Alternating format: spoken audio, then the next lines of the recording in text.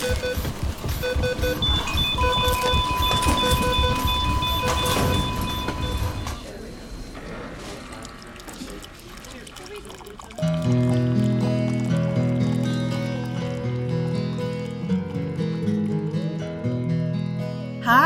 good morning, everybody. Hello, good afternoon. Good evening. Good brunch. Good brunch, everybody. I'm Jamie Baker. I'm Sarah Matthews. And this is Nurse Coffee Talk. Welcome! We're so glad to be back, man. Yes, welcome back, everybody. Thanks all for tuning in last week. We're just assuming that you're coming back again and again. Our numbers indicate that you are. Either that or we're getting a lot of new people every single week, and they hate us and they never come back. Listen ever again. But I don't think that's the case, because we get a lot of listeners that say, long-time listener, like really long-time listener. And I'm thinking to myself, all y'all could not be really long-term listeners, because our first episode we had 18 listeners, so... Listen, we've said we want the first 18 to come out of the woodwork, and I wonder if they never came back. I don't know. Well, there was a review posted on us at the very beginning. It was like the only negative review we've ever gotten, which is kind of weird, because you'd think, I'm sure we're not for everybody. But her review was something like, I really wanted to get on board with these two, but they're just so negative. And I was like... I remember my feelings being kind of hurt, like, are we negative? And you being like, you can't, stop. Just, no. We can't please everyone. We just can't. No, you just can't. But it seems like we're pleasing a lot of people, so that's good. I had one person write in, and there was no email. I saw that. This person says in the subject line, been a RN since 1980. Great. Thank you for this! ! So sweet. Person, I don't know who you are, but thank you for just popping that right in the subject line. If you ever want to send us a body to that text, we'd love to hear more from you. That's how my boss sends emails. The entire content is in the subject line. Well, if it's something quick like call off 8 West, I mean, I'll do that. Sure, but not a lot of information. Right, no. Or like, are we still meeting at 10? Yeah. Like, I'll do that. Sure. Although that usually goes into text nowadays anyway, so... Yes, thank goodness. So much faster. Oh my god, I know. So much faster. Except it's really funny, the strategies of texting, because there was one day my boss was texting me and I was like, I am not responding to her. She was texting me outside of business hours. I was not on the clock. I'm at home. I don't have a job that goes home with me. So I'm like, I'm not responding to this. But I also don't want her to know that I read it. Sure. So when I go to my texts, it gives you like that little quick snippet of the first like 5 words. Mm-hmm. And it was like, can you please call me when you have a minute type of lingo. And I was like, nope, I'm not even opening it because I don't want my phone to list it as read.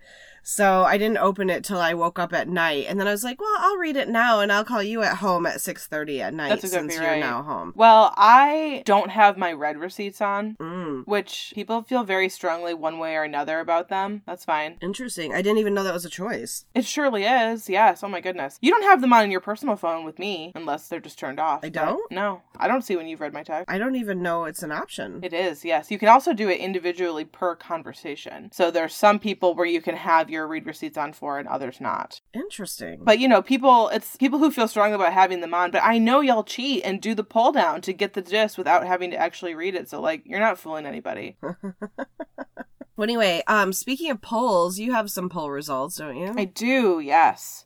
So Our last episode was mostly, loosely, about burnout and nursing satisfaction or the lack thereof. And the poll we posted on our story was, what would, other than money and staff, would help your burnout? Many chose to ignore that staff was included, and many answered staff anyway. Mm-hmm. Which, copy that, and you know what? I hear you. Because, of course, yes, that is what, ultimately, that's what would help my burnout. Staff. Mm-hmm. Right. But the whole idea was, though we can't, whether we personally, in terms of how we manage our own burnout, or our employers, can't always offer more money or more staff, right? So in lieu of that, and in lieu of everyone quitting, which is also an option, but many people have to, work to live, of course, to be a person, right. afford to be a person. So in lieu of that, sort of what are the things that we can manage for ourselves? So here are some of the responses. Oh, can't wait. Better support from management. Have them care that we want more education. Okay, all right. If the majority of my patients were nice and respectful instead of rude, hateful, and angry. I'm sorry, that makes a huge difference. Absolutely, yes. I mean, hey, Jamie Baker here, I'm an ER nurse if you weren't aware. So you obviously are just tuning in. Anyway, it's so funny because there's days where you have the worst groups of patients where you're like, everyone is hateful, and it literally turns you into this bitter person. Totally. I'll give you an example. The other night, I was in one zone in the back of the ER, and I had to go up front to talk to the clerk about something. And the clerk was like, hey, do you have a quick second? Can you run in? This guy's call light's been in, and it's not my zone, whatever. But yeah, of course, somebody's got their call light on, and obviously a nurse can't get to it because they're busy. So yeah, I'll pop in. I'm clearly have a quick second. So I go into this room. That's not my patient. I don't know anything about the patient. Oh, the clerk also tells me he has to go to the bathroom. He needs a urinal. He was like, can you drop a urinal in there? I was like, yeah, absolutely. So I grab a urinal and I go knock on the door and I walk in the room and the guy's like, where you been? And I'm just like, sir, I have your urinal. He's like, I gotta piss. And I was like, well, I have a urinal for you right here. He's like, you took long enough. And I was like, oh boy. I'm sorry, sir. We're doing the best that we can. He's like, well, do better. Oh, okay. I sure will. That's the conversation in 10 seconds. And after he said do better, I looked right at him. I said, sir, if you want to continue talking like that, nurses probably aren't going to be coming in and out of your room so frequently. And I walked out.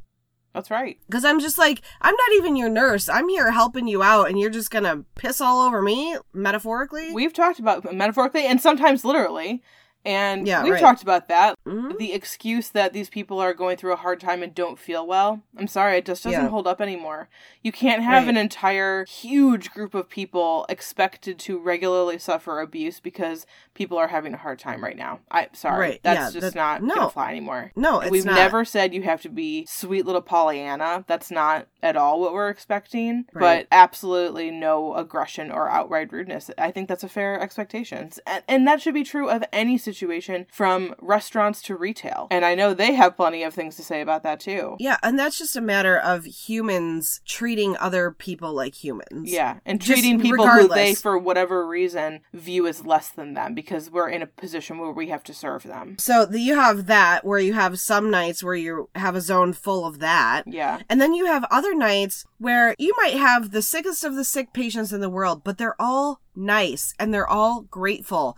And it makes your whole night. There's been nights where people are like, how's your night going? And you're just like, man, I've had great patients tonight. Yeah. And people will say, oh, I'm so jealous. Totally. It's like, absolutely. It makes the whole difference. That conversation, I could have taken that urinal and that person could have been like, oh gosh, thank you so much. I really had to go. I really appreciate it. Well, that changes the whole interaction. Totally. Or honestly, just completely neutral and leave me feeling even nothing, which is fine.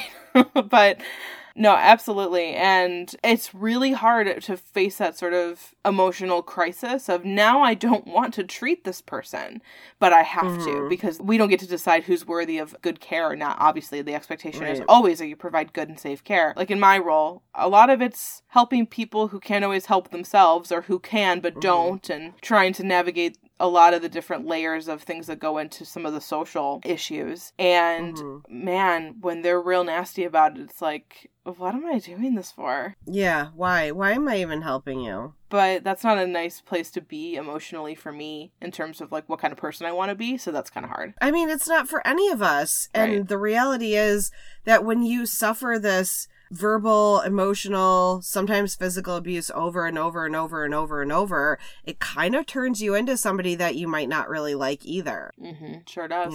Anyway. Yeah. Okay, moving on in the poll. Obviously, I had feelings about that.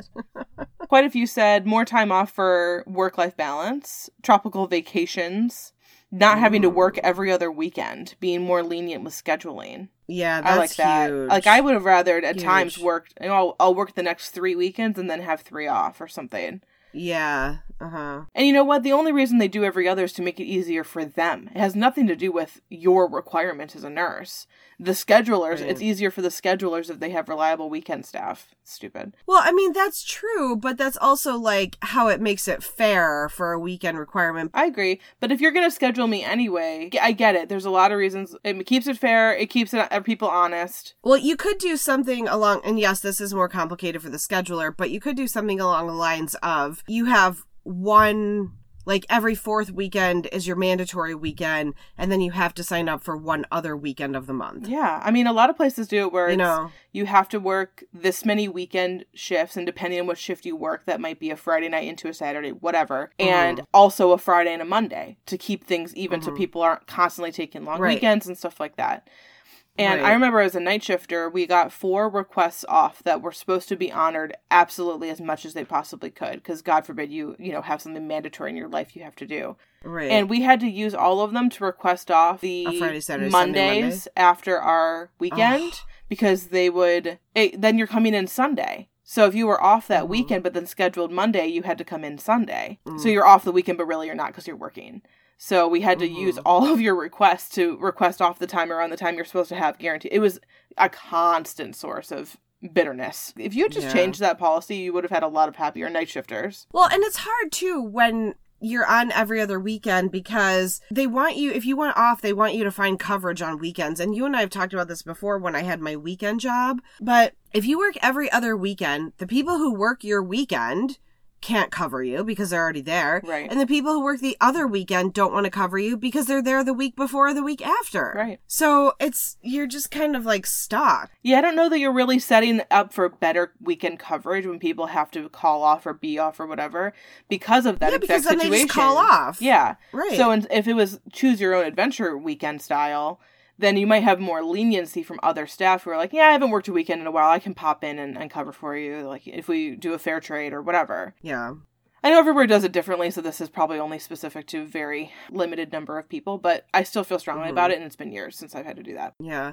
Well, and look, when you're doing scheduling, you never you'll never please all the people all the time, right? Right. But one thing that I really like is, in my role, we have a small department, but we, especially as a night shifter, we block schedule and we're on a pattern. So on my weekend, which is Saturday, Sunday, I work Friday, Saturday, Sunday, Monday. Right. And yeah, I mean, 4 days in a row it's really nothing because Fridays and Saturdays are pretty easy in my office because there's not a lot going on, not like there is during the week. And then that's all the work I have for 2 weeks period of time. So when I work my Friday, Saturday, Sunday, now granted, I only work 2 days a week. I work way more than 2 days a week, but my schedule is 2 days a week. You work way more than that. In theory, after my Friday, Saturday, Sunday, Monday, I don't work again for 9 days. Right. I'm not scheduled again for 9 days. And then additionally, like I have all my Fridays and Mondays off as well. So the only Friday and Monday I work are attached to my weekend. Mm-hmm. That's great. So it's really nice. Yeah. That's awesome. And then, some people don't want to work a 4-day block. Okay, well then you work a Friday and a Monday. I don't know. I don't know. Everybody has different preferences. But yeah, scheduling is a big one. That's a great thing that the person brought up. Thank you for bringing that up. Piggybacking off of that, actually honoring self-schedule instead of just scheduling me whenever they want. Also fair. Oh, yeah. Serving multiple masters with that one, that's tough. Well, it is because you also have to balance a schedule too. Yes. So, then it's like, how is the right way to go about doing self-scheduling? Because you can say, I mean, if you're working on a unit, depending on the size of your unit, let's say you staff with 6 acute care nurses on a unit and you do self-scheduling. Okay, the first 6 people to sign up for this day get that day. And then after that, it's like closed out. Well, then what order do people sign up in? If more than 6 people want to be on that night, who gets the priority? And if you're not union, how do you go through that? Yeah, and if it's based on how fast you do it, well, do you release it during the day when night shift is sleeping? Release it during the night when day shift is sleeping? Yeah. There's a lot of layers to that too. So scheduling is that's a toughie. Yeah, for sure. Okay, go on. Respectful and pleasant communication between providers and nurses. Mm-hmm. That would improve burnout a lot, not being escalated every time you have to speak to a physician or provider of any kind. It's much easier to work with the collegial physicians than the tyrant physicians. Yes, absolutely. I wish that administrators would just crack down on these physicians, because ultimately, you know, the administrators are, well, however high up you want to go, are the ones kowtowing, to use your phrase, to these tyrant physicians. And it's like, why are we doing that? Like,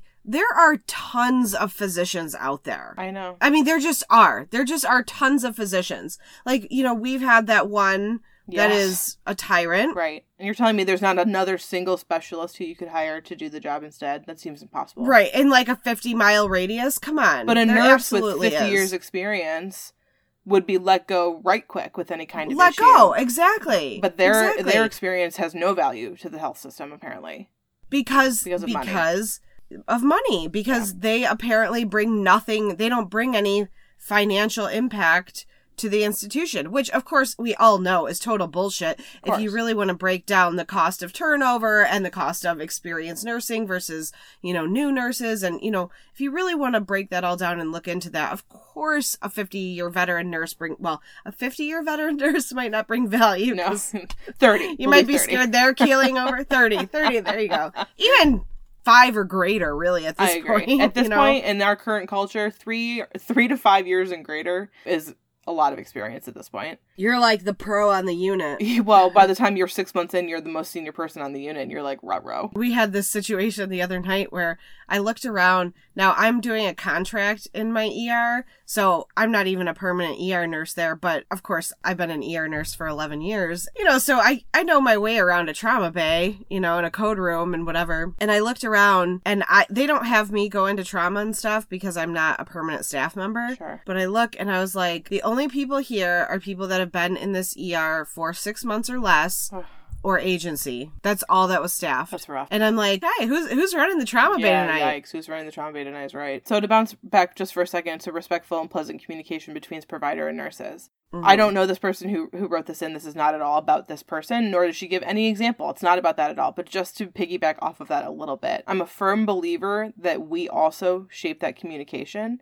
You know how I feel about providers and communication with them, and I know how hard it is. I do it all day, every day, and it's agony. But from personal experiments, how you approach the conversation also makes a really big difference. Oh, of course. We've talked about this before, too, but we also, I think, need to take ownership of a little bit of that. And when it's extra hard because you are short-staffed, burnt out, overworked, underpaid, all those things, right? Like, I don't have time to be pleasant to them. But also being pleasant to them and having a pleasant interaction back will improve your morale. So it's kind of it's a little bit tricky. Sure. Yeah, and I think it's a valuable piece of information to think about, or not a valuable piece. It's a valuable exercise. Yes. Yeah. To reflect on a situation and say, what did I do to contribute to that?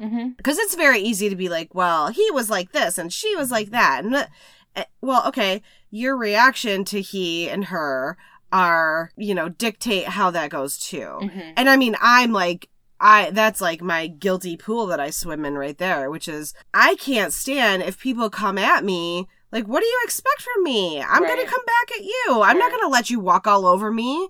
So that 100%, like, that's something I need to work on, which is, you know, if somebody comes at me like that, I actually had a wonderful conversation with just this absolute angel of a human nurse leader who I really want to work for at some point. She's amazing. And she said to me, I always tell my people, lead with empathy.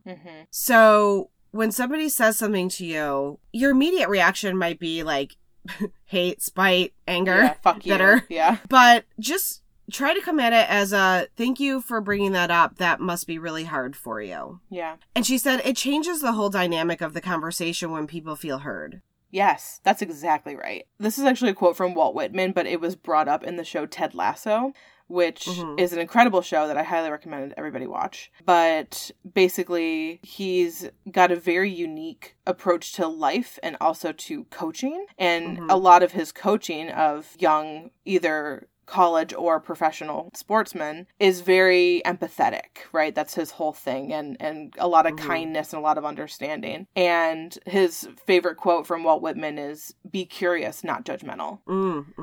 And I struggle with that because my judgment is fast. Pops up first. Always comes first. And that's something that I continuously struggle with. Well, it is. And that's something that is you can easily practice, which is, you know, if somebody says something to me and my immediate thing is like, what a fucking idiot.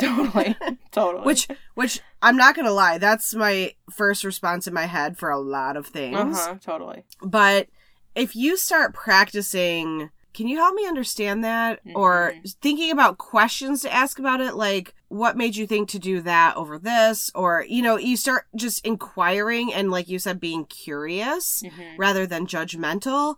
I think that's such a good practice because that's really what active listening is, right? That's exactly right. Yes. That's a great one. I like that. Yeah. So lead with empathy. This is like a really good thing to just keep in your head. Lead with empathy and then be curious, not judgmental. That's great. I love it. Even when you're, you know, say you're asking a provider for a medication or anything, you're asking them for anything, and they argue back with you, say that they don't want to do that, they want to do this instead, whatever. It's easy to, especially under the, I'm going to use the word guise, and I think that might be a little bit aggressive, but under the guise of patient advocacy, which it is patient advocacy. I'm not saying that it's not. Right. But I don't always know that it's totally, authentically 100% patient advocacy. Sometimes it's just like, I want to be right about something. Offering curiosity about what their train of thought is might help the interaction be less aggressive. Yeah, that's something that when I first started as a new grad, well, as a new ER nurse, that was something that I really struggled with because we had a really big residency program and these residents were morons. As they all are their first year, right? Yep. So, absolutely. But they would do something, and I would be like, why are you doing that? Which has one tone to it. Sure. And I had to learn to, and I still do this to this day. If I don't understand why a physician is doing something, or I don't agree with it, or I genuinely don't understand, I will ask them, can you educate me on why we're making this choice over another choice? And when you lead with it, like, I'm looking for education, like, I don't understand. Improve myself, yeah. I've literally never met a doctor who was like, no, I'm not talking to you about that. Right. Every one of them will come at you like, well, you know, this medication for this, blah, blah, blah, blah, blah, and, you know, whatever. And they all walk me through why they're choosing to do that. And then a lot of times I'm like, oh, there's occasions where I'm like, oh, but did we think about A, B, and C? And especially with residents, sometimes they're like, oh, no, we didn't. Right. And I was like, oh, okay, well, why don't you talk to your attending and then let me know if we still want to do this. Right. It's a conversation within a care team. Yeah. It's the same way that a marriage counselor would say, it's not you versus him, it's you two versus the problem. So we need to shift as not in a, you know, contrary to how we've often screamed at the top of our lungs on this very podcast about physicians, but it's not nurses versus providers. It's us and the patient versus whatever the patient's particular problem might be. Yeah. Well, what this poll brought up was that we would like to be talked to with more respect. And yes, that's the more pleasant conversation. So, point. But maybe if, you know, if it seems that we're not being talked to with respect, I feel so torn about this because part of me is like, no, you must give respect to get respect, you know, and if you're not going to respect me, I'm not going to respect you. You know, if we try and change the conversation by providing a respectful communicative line, then maybe they change how they approach us in the future. Maybe it doesn't change that interaction, but maybe it changes a future interaction. Yeah. So it's an experiment you can try. Yeah, and it changes the way that, like, say a resident came to you and spoke very kindly and patiently with you, and you solved a problem together. Then later, your friend on the unit says, oh, I have to text this resident. I don't know him. What's his story? And you can tell them, oh, he's cool. We had a good interaction. And it shapes the way that your other nurse approaches that doctor. Yeah. And the same happens back. Oh, that nurse is cool. You know, they're easy to talk with. I just can't stand the fact that, like, I can't tell you how many phone calls I get where people are like, oh, God, I have to call the doctor about that. He's going to scream at me. That's insane. Yeah. I mean, some people, like I said, some people are just dicks. But the hospital system is supporting that. And in response to that poll, I wish that we had a hospital system that put their foot down against these providers, despite the fact that providers brought them money. Because you know what? If every hospital system did that, those physicians wouldn't have jobs and they would have to change their behavior. Right. Anyway, okay, we got to move on because we got to finish up this poll. We got stuff to talk about. All right. Getting off work on time consistently instead of 1 to 2 hours late almost every shift. What? Why are you getting off so late? Why are you getting off so late? I mean, if you're understaffed and you have more patients than you should and you're trying to catch up, that probably would be part of it. Psychotherapy. Well, yes, and please do that. Everyone should have a therapist. I think that's called Nurse Coffee Talk, the podcast. No, we are going to encourage everybody to have a therapist. It's important. Right below that one, mental health insurance coverage. Uh-huh. Mm-hmm. Mm-hmm. I will say my provider, I think I talked about this a while ago. This year, you know, as in response to COVID, the mental health copays went down to $5 a visit. Great. And for next year, they're free. Oh, great. Wow. I know. That's awesome. awesome. That's really exciting. That's really awesome. It is awesome. But here's an idea. What if there is a counselor that instead of being locked away on day shift, maybe there's a counselor that rounds where if a nurse needs to vent about something, the nurse can just take 5 minutes and vent to the counselor, and the counselor can be like, oh, well, maybe what if you try to handle it this way? What if you responded to it this way? Have you tried this? And did like more of an immediate debriefing on a situation. Love that. And I'm not talking about like major stuff. I'm talking about like, oh my God, I just called Dr. So-and-so and he was a total asshole to me and he screamed at me and I don't want to get screamed at my job. Right.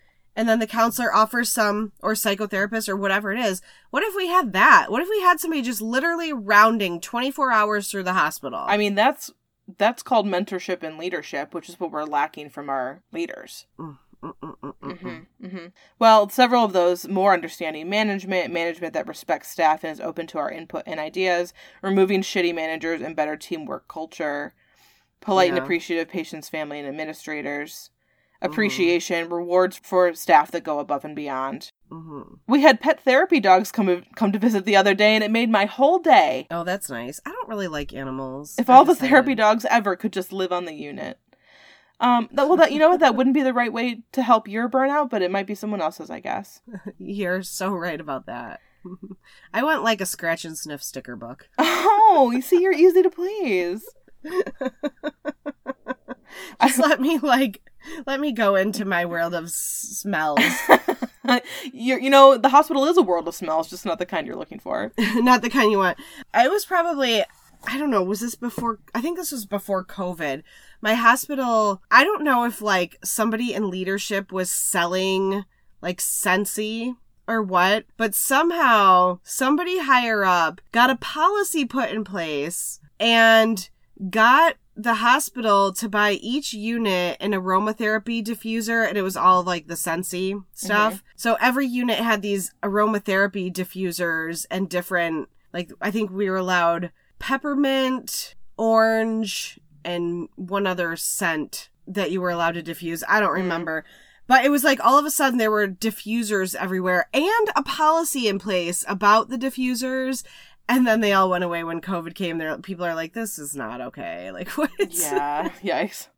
The creative ways that people requested staff, despite not saying the word staff, really made me laugh. Like what? Lower patient ratios. Okay. That comes from that, more staff. Having management help with patient care. We've talked about that. Yeah. Equipment being readily available. That's a big one. Yeah. And pharmacy and lab, and I'm going to just extrapolate to all other disciplines, doing their job or doing it in a more timely and efficient manner. Yeah. Well, that again comes down to staff. But, and sometimes it does and sometimes it doesn't. Sometimes it's the policies that are in place. And, nursing is, I'm sure many other disciplines might feel differently about this, but nursing's the center of patient care. Absolutely. The absolute zenith of patient care. We do our jobs with all the other supplemental staff also doing theirs, right? We are there laying hands on the patient. It's a different thing. So ultimately, it's very frustrating when the other services don't act like that, right? And give you a hard time. And you're like, I'm wasting time on the phone with you, telling you about how you need to do your job faster so that I can give the patient the medication. You're not giving him the med. Deliver it. No, it's not in the fucking fridge. Mm-hmm. Sounds like this comes from a place of experience. It does, and I'm mad about it, and it's been years, and I'm still mad about it. Well, I couldn't agree more. I mean, I told you about that time I was in a code, and I don't remember if we ran out of epi or bicarb, maybe both. I think both, actually, but there's been 2 different occurrences when this happened. One was epi, one was bicarb. We used all of it in 2 crash carts that were on the unit and what we had in the Pyxis. And I called pharmacy from my administrative role and was like, hey, we're all out. And they were like, well, just open the other crash cart. Now, mind you, we're coding the patient. And I'm like, we already did that. And they're like, there should be plenty in the Pyxis. I was like, there's not. Can you please bring me some up? And they're like, well, I'm going to have to get that approved. And I was like, this patient is literally dying. Can you fucking bring me the meds? My God. I mean, like, what? My God. Is it coming out of your personal household income? Jesus Christ. That's exactly right. Do it now and get approval for it after. Sorry. Right. Yeah. It was an emergency. Exactly. Come on. And also, like, you have the hospital administrator asking for this. Yes. Like, why are you Who's arguing? asking for this? It's not like You're going to get in more trouble by arguing with me God. than you are if you just did it. Just do it. So, anyway, that's my beef with pharmacy. The other day, someone was in our office doing something with one of the phones. I don't know. People just walk into my office and don't say a word and then try and touch things. And I'm like, hi, you've walked into a working office where people are sitting and working. Can I literally help you? Mm-hmm.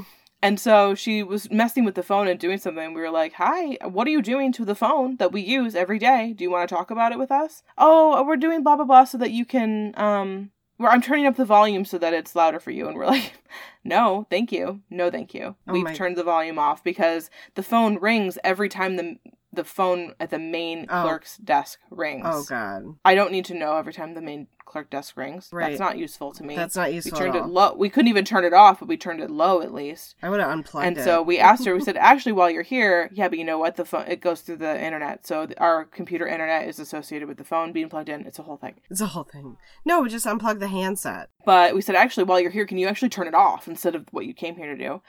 And she's like, well, I'm going to need your leadership's approval. And I said, well, God. we don't work for this unit. We work for a whole different department. But you know what? I'm happy to get her approval.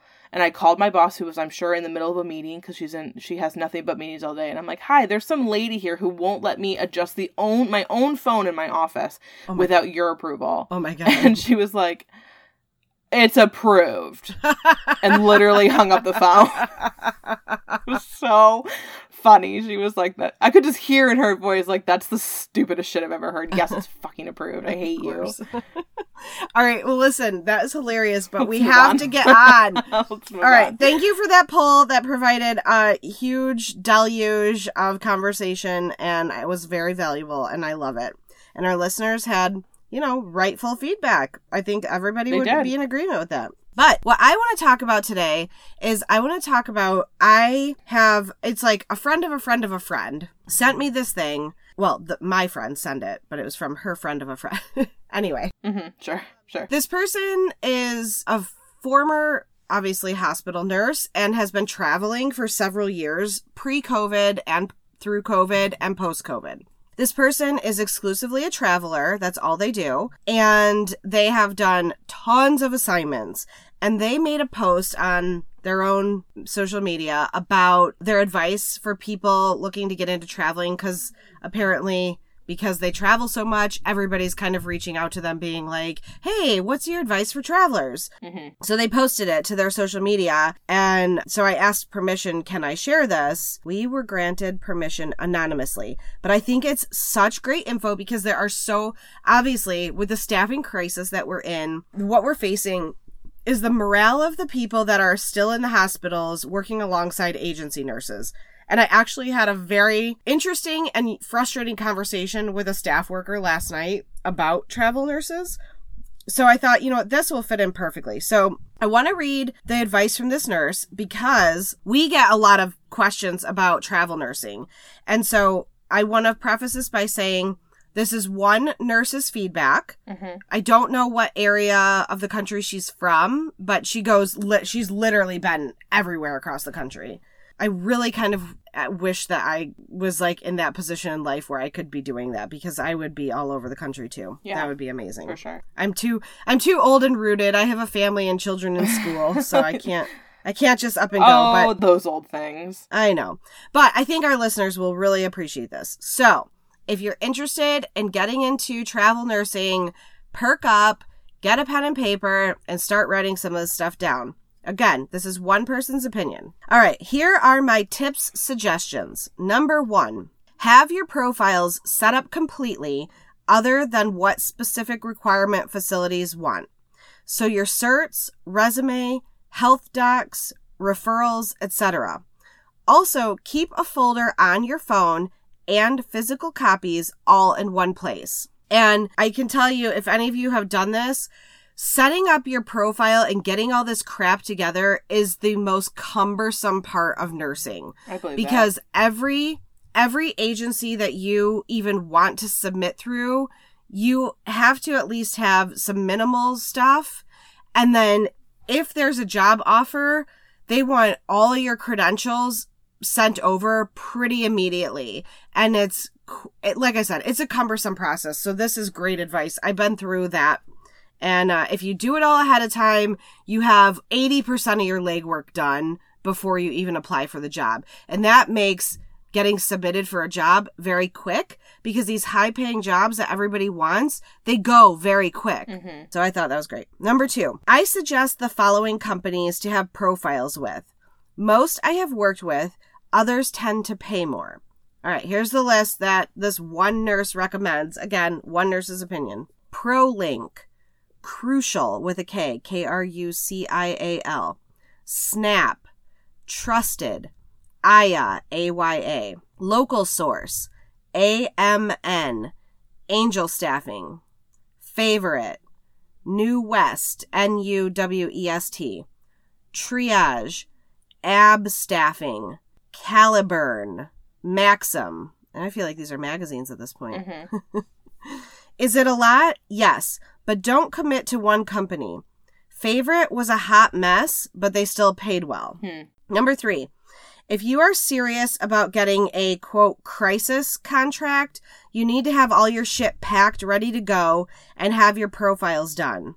Sometimes when the high-paying ones drop, you don't have days to act. Those jobs will be gone within hours. Wow. Number 4, if you're not a compact state...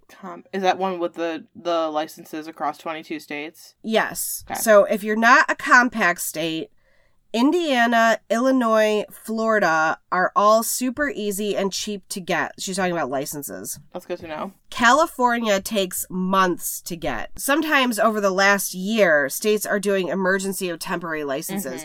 Mm-hmm. So like California, for example... They're like, we'll accept any license. But as COVID continues to kind of peter out, they may not be doing that, because that was a federal mandate because of COVID, that they could accept any license. So that was a temporary consideration. So that will be going away. So you will need to be licensed where you want to go. And she's right. The other one that takes forever to get is, I think, Pennsylvania. Pennsylvania and California are like terrible to try and go through. That's interesting. So if you are looking to go to either of those places, work on your license now so that you have it when you're ready to go. Number 5, do not book housing or a hotel paid in advance for 13 weeks. COVID travel is not the norm, and cancellations happen these days. Airbnb will not refund you if you paid ahead and get canceled. Meaning if they cancel on you? Like if your contract gets canceled. Oh, I see. You won't get a refund. Yeah, contracts do get canceled because people are booking because they anticipate a need, and then all of a sudden something changes and they don't need you and they cancel your contract. So what do they recommend in terms of booking housing then? Like, what do you need to have in your hand to feel like your contract is firm? Well, you book your housing separately from your contract. Your contract is just for the work. No, I understand. They're saying, like, don't book your housing in advance in case your contract doesn't come through. So what do they recommend to do instead? This just says paid in advance for 13 weeks. Oh, like paid the whole thing. Okay. Got it. Yeah. So give yourself some flexibility. Yeah, I don't think they're saying don't book any housing. They do address it a little further later on. So okay. I'll go through, and then if we still have questions, this is not my stuff. This, like I said, this was passed on to me from a friend of a friend of a friend. Sure. No, it's good advice. I'm just clarifying. Yeah. Well, I know, but I didn't write it, so I can't clarify it. You're like, I can't answer your question. I don't know what they mean. Number 6, watch the travel Facebook pages. There's a bunch. Number 7, if it's a company you have never heard of, do your research, because there's a lot of scammers and pop-up companies that don't know what the fuck they are doing with travel nursing. Sure. Especially now, I bet it's exploded. Yeah, I'm sure. Of course. Number 8, expect you're walking into a hot mess dumpster fire every day. I literally tell myself every day I'm walking into 15 ICU holds, 3 call-offs, and just a hot mess. Then, if it's not that, I'm not mad. LOL. That's good. I mean, that's good. Like, low bar. Expect the worst. Mm-hmm. Yeah. Set the bar low, and then you can only go up from there. Number 9, just expect staff to be salty and petty. Not everyone is nice to travelers. Just assume they are going to be shitty before you start. That's not always the case, but again, traveling since COVID is not the norm. Number 10, call and ask to speak to the hotel sales manager, and often they will give you long-term stay discounts. I've done this with Hilton and Wyndham. Great. Number 11, if it's not in your contract, it's not a thing. I can't stress this enough, because I got burned on this on my first contract. I was promised some bonuses and stuff, and then it wasn't in my contract, and they just kept like changing. They would tell me different things throughout the contract. No. What I meant was this. You misunderstood. But so if it's not in your contract, it's not a thing. And I can't stress that enough. Days off, specific schedule, reimbursements, etc. So I will say, especially with the schedule too, because a lot of places want you to work every other weekend. And if you have some other arrangement with that, it must be written in your contract.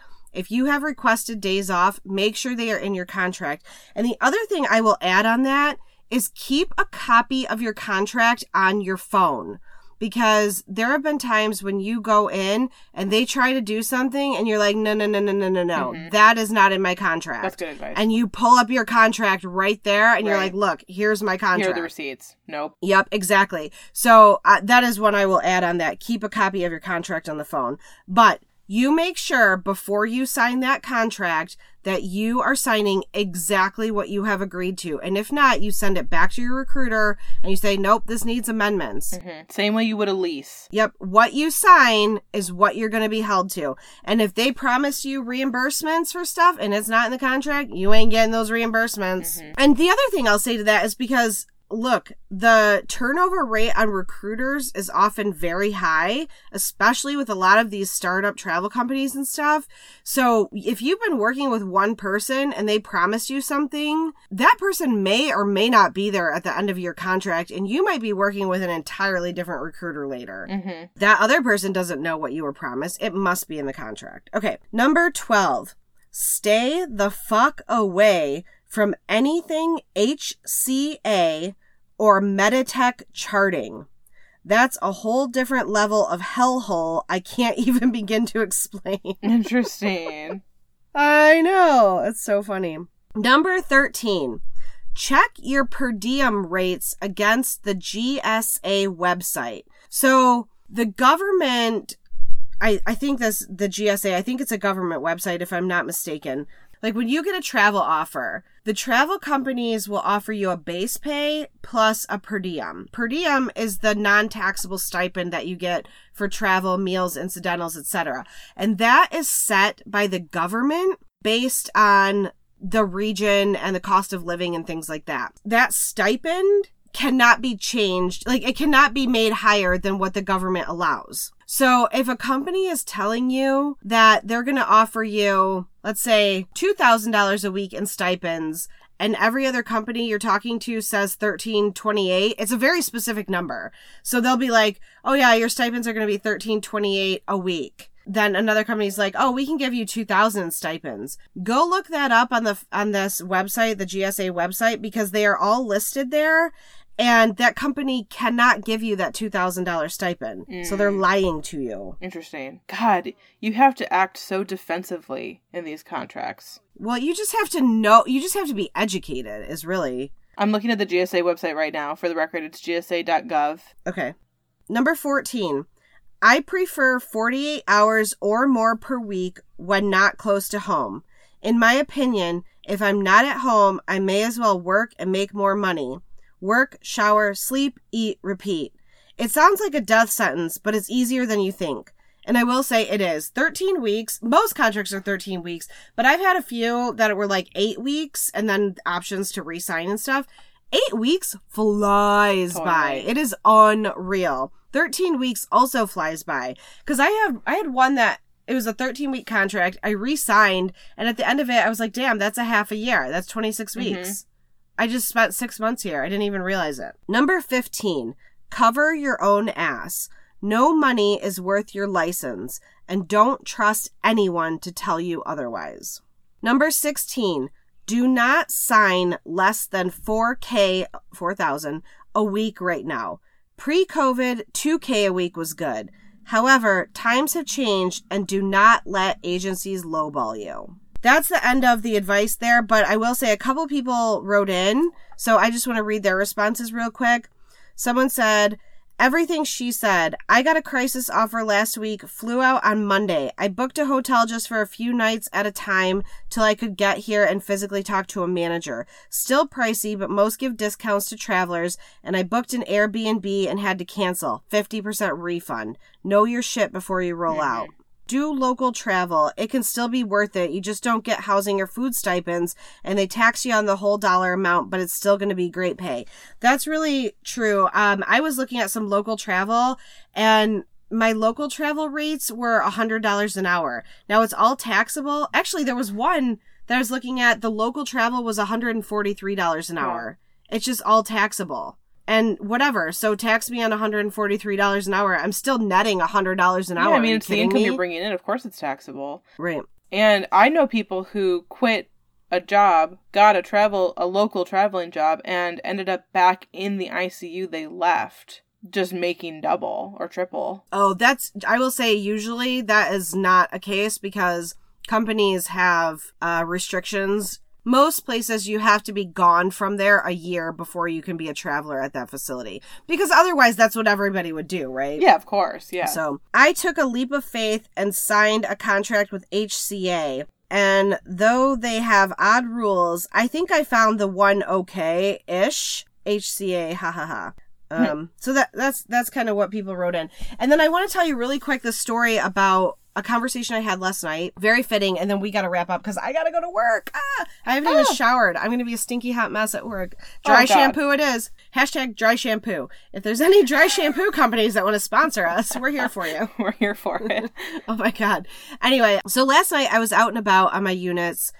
It was funny because the way I described this nurse is salty and bitter. And then this person put this salty and petty. And I was like, yeah, that's pretty much it. So this nurse, she is a staff nurse at my hospital, and she's sitting in the nursing unit that has probably 50% travelers on it last night. And their travelers are saving their ass, right?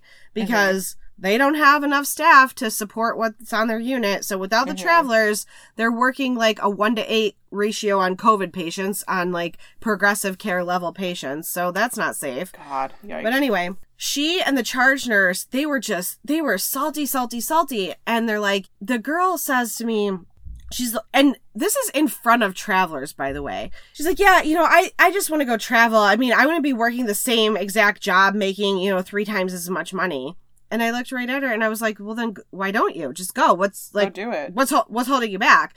And she's like, well, I don't know what I want to do. I'm so sick of this place. I'm getting paid, they're getting paid 3 times more than me. And, we're doing the same work. And I said, okay, but let me put this in perspective for you. I said, the paycheck that you get paid every week is only about 70% of what the employer is actually paying for you. The employer's also paying another 30% in paid time off, healthcare benefits, 401k plans, you know, all the benefits that go into it. I said, so what you're making per hour is not your full compensation package. I said, when you look at a traveler's rates, let's just, for easy math, say the traveler is making $100 an hour. Okay, so that means the hospital's paying out, what, like 100, I think most travel companies take about a 30% cut. So, you know, they're probably paying out about $140 an hour for that traveler. I'm like, but that traveler doesn't get benefits, doesn't get 401k, doesn't get paid time off. I said, so if you don't work, you don't get paid. So if you get sick, you have no paycheck. You get sick, you get to be home in bed and your paycheck still rolls in. I said, they get sick, they get no paycheck, and they might get fired from their contract, by the way. And then they're out of a job, just so you know. And additionally, I said, when you're an agency nurse, you are walking into a place full of nurses like yourself who are salty and bitter about the agency staff being there. So think about how you're going to be treated. People are mean to you. People bully you. They dump on you. They give you the shittiest assignments because they say, they're getting paid more. They can deal with that. Never mind that were your job to increase your pay right now, no amount of money is going to fix how petty and bitter you are. Right, exactly. And then she kept being like, she's like, well, I just want to, you know, I don't know what I want to do. I just want to try a different specialty. Then go. And she's like, so, you know, I think I'll just do some travel nursing. I said, well, listen, things may be different now because people are so short-staffed and they're kind of making concessions on who they take. I said, but to go do travel nursing in a specialty, you have to have 2 years of experience in that specialty. Like, no travel nurse is going to take you on to learn L&D. You know, like, they want experienced staff. Right. You're rescue staff. You're not there to learn. She goes, so I just want to do something different than what I'm doing right now. And I said, well, let me tell you, your expertise is med-surg. So when you go travel, you're going to be a med-surg nurse traveling. Don't think you're going to go be an ICU nurse or an ER nurse. Like, they're not going to take you. You have no experience in those areas. Right. Well, and PSA to all the Karens out there. Oh my God. The completely displaced and inappropriate anger and resentment that you're putting on the travelers is not going to the right place. They're not the problem. They're there to help. Absolutely. But because you can't take it out on your administration, you're going to take it out on them. That is mean girls bullshit. Absolutely not. This person has been known to be a mean girl on the unit anyway. I mean, clearly. I mean, she's completely toxic. But I know a lot of people just like this. Yeah, absolutely. And it's gotten worse because morale is low. Right. But the thing of it is let's take the travelers' agenda out of this. Let's say the traveler is not there to help out. The traveler's just there to make money, okay? Which, that's why I would travel. I'm there to make money. I don't really give it. I mean, yes, I'm helping out. That's why most people are at the bedside right now. Absolutely. Traveler or not. I'm taking a travel assignment. I mean, yes, my being there is helping you, but I'm not being there. I'm not going there to help you. I'm going there to make money, you know? So with that being said, as this other person, you know, in the advice that she gave was expect a dumpster fire every day. Like, I'm going to expect to walk into a shithole hellhole and it's going to be a nightmare every shift. And then if it's not, great. But anyway, we finished up this conversation and this toxic person just kept on going on and on about being toxic. She wasn't hearing anything I said at all, which is fine. That's okay. So I'm slowly like stepping backwards, you know, a step at a time as she's continuing to be toxic. And one of the travelers came up to me and she looks right at my badge and she's like, what's your name? And I'm like, Jamie. She puts her arm around me and she starts walking me down the hall and she goes, thank you so much for that. And I was like, for what? And she's like, you just painted the realest picture of what it is.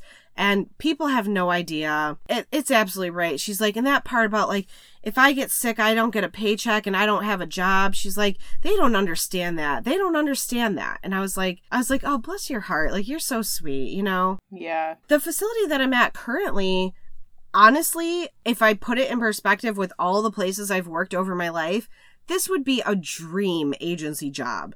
I mean, in general, they're nice to their travelers. Now, maybe not all departments. Our ICU is being run by, we're probably up to about 70% travelers in our ICU right now. Wow. That's huge. Yeah. So, I mean. That's so expensive. God. Oh my God, it's crazy expensive. So just pay your nurses better, man, for God's sake. I know. It's ridiculous. Well, I think that's a management issue that of they course, can't keep staff. absolutely, It's not a pay issue. It's not just pay. Issue. Yeah, it's also No, it's a management issue. Amazing what they'll throw money at, but then other things, no way. Well, if they just got rid of this manager and put somebody else in there, they'd keep staff. But yeah, so it's just like, this facility is actually a really good facility. And this nurse that was being so toxic, I know 100% has never worked at any other facility out there. And she kept saying that last night. She's like, I just want to see what else is out there. And I was like, well, I can tell you the grass isn't greener. Like, you're going to walk from one cesspool to another. Like, it's a shithole everywhere. Totally. It's really hard to reach people whose world is so small. Yeah, it is. It is. But you know what? I say to that the same thing that I say to people when they're like, oh, you work Monday through Friday and have weekends and holidays up? Wish I could do that. And I said, right. I'm just a BSN. You too can be the proud owner of an office job. Right, exactly. And that's what I kept telling her. I was like, go. Like, literally, I don't even want you here. Like, you are toxic to everything you touch. Go be an agency nurse, make your money, and realize that you didn't have it so bad. And realize that the risk is not for everyone. Yeah. So it's just really interesting because, you know, and I want to put out there, same thing as that person whose advice we just read. I will say I have had some very good experiences with traveling. I have met a lot of really wonderful people, some of them other travelers that I'm still connected to via social media and stuff. Actually, like, I'm planning to have lunch with one of them in a couple of weeks. So it's cool. It's a cool network and a cool community to be a part of. And, you know, you meet all kinds of wonderful, wonderful, wonderful people. There are certain facilities that are very toxic. There are certain departments that are very toxic. And there are just certain people that are very toxic. But that is certainly not every adventure, right? So you may go to some places where they genuinely are so grateful to have you. And I've been at places like that. They were just so grateful to have me. They took me in as like one of their own. You know, they invited me out to do things with them. You know, I'm still friends with them on social media. And then, like, I went to one facility where I met wonderful, wonderful people. But in that same facility, there was also this clique of bullies who were super salty and petty about me making, quote unquote, more money doing the same job. I mean, they flat out bullied me via the triage process. Like, they would hammer my zone, and just no regret whatsoever. And I mean, it was hard on some days. It was really hard on some days because it was the people who made the difference. And you know, the patients, wherever you go, the patients are the same. You know, a belly pain is the same in Washington as it is in Florida, as it is in Texas, right? Right. A rude patient or a nice patient, it's the same. Right, exactly. It's the people that are working alongside you that make the difference. And so travel nursing is not for everybody. There is risk in it. One of my coworkers, she signed a contract for a 26-week assignment, which I will add on. I would really caution you against signing a 26 or a 52-week contract because you don't know what you're walking into, and it may be something that, like, you can do anything for 8 weeks, 13 weeks, but you start talking 26 weeks, 52 weeks, that's a long time to commit. Yeah. If you go somewhere for 13 and you like it there, you can re-sign if they need you. Yeah, I mean, there's no guarantee that they'll need you in 13 weeks, but odds are in this environment they will, especially if they like you and you like them. They'll always re-sign somebody who's already worked there and who they know about versus signing somebody new to come in over you. So if you like the place, you can always re-sign. Well, no, you can likely re-sign, but committing to 26, 52 weeks is a very long commitment. I strongly, just my opinion, would not encourage you to sign that kind of contract. But this person signed a 26-week contract. She's like, there's 2 nurses to a zone. And there's like, I don't know, I think there's 12 beds in a zone or something like that. This is ER, obviously. So that's a 1-to-6 ratio, which is not unheard of in the ERs. However, people just like leave and go to break. And then you're left with 11, 12 patients of your own who are all sick. Jeez. You know, nothing about them. And the people will just be gone for an hour. and you know nothing, and you're like trying to manage the zone. That's how it was on one of my contracts so too. Unsafe. Gosh. It's so unsafe. Yeah. So anyway, so just, be cautious about the long-term contracts, unless you have been somewhere and you know the place and you know what it's like and you know what you're getting into. That's a different ball of wax. Like if you've been there before and you're like, and then you left and you're like, oh yeah, I'd go back there for a half a year or a year, whatever. So just a heads up on that. But you guys can always write us in. If there's like specific travel questions, I can try to address them. I've only done a handful of contracts in my career, so I'm not like the absolute best person to give travel advice to. I can only go based on my handful of contracts, and I have not traveled since COVID. So the world is quite different now. But I think this person's advice seemed really on point. Re-listen to the episode again and again. Share it with any of your friends who are interested in travel nursing. And for people who are not doing it, take away from this. Be nice to travelers. They're not the one you're mad at. And honestly, celebrate the fact that nurses are making money. Yes. I feel like, okay, I work my regular job making straight pay. Okay, I do. And yes, is it fair that somebody doing the same job as me is making 3 times as much money? No, it's not fair. But I genuinely am celebrating the fact that right now nurses are finally having a voice via their paycheck. Like, hit them where it hurts, which is their finances. Yep. And then they might have to make some changes to how they do things. This is part of the revolution, and we need to be in support of it. Yeah, so celebrate the fact that there's a nurse next to you making $140 an hour. And that means that if they can do it, you can do it. Celebrate your fellow nurses. Like, don't be so salty about it. Like, you have every right to walk away and go take a travel contract just like they did. So stop being salty and petty. Be curious, not judgmental. And lead with empathy. All right. All right. Bring it back full circle. Thank you guys so much. Make sure you write us in with your feedback. You can get us on our Instagram at Nurse Coffee Talk, our email, nursecoffeetalk@gmail.com. We'd love to hear your feedback about this, questions, concerns, any other topic ideas that you guys want to talk about. I feel like we hit the same stuff a lot because these are just repetitive issues. But if there's something burning in your soul that you want to talk about, let us know. We're happy to explore it. Make sure you like us, love us, share us with your friends, please. We're looking to grow exponentially.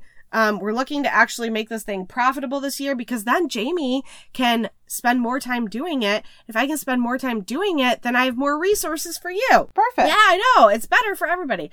You guys have a beautiful week. Thank you so much for being loyal listeners. We love you so much. Take care, everybody. Bye.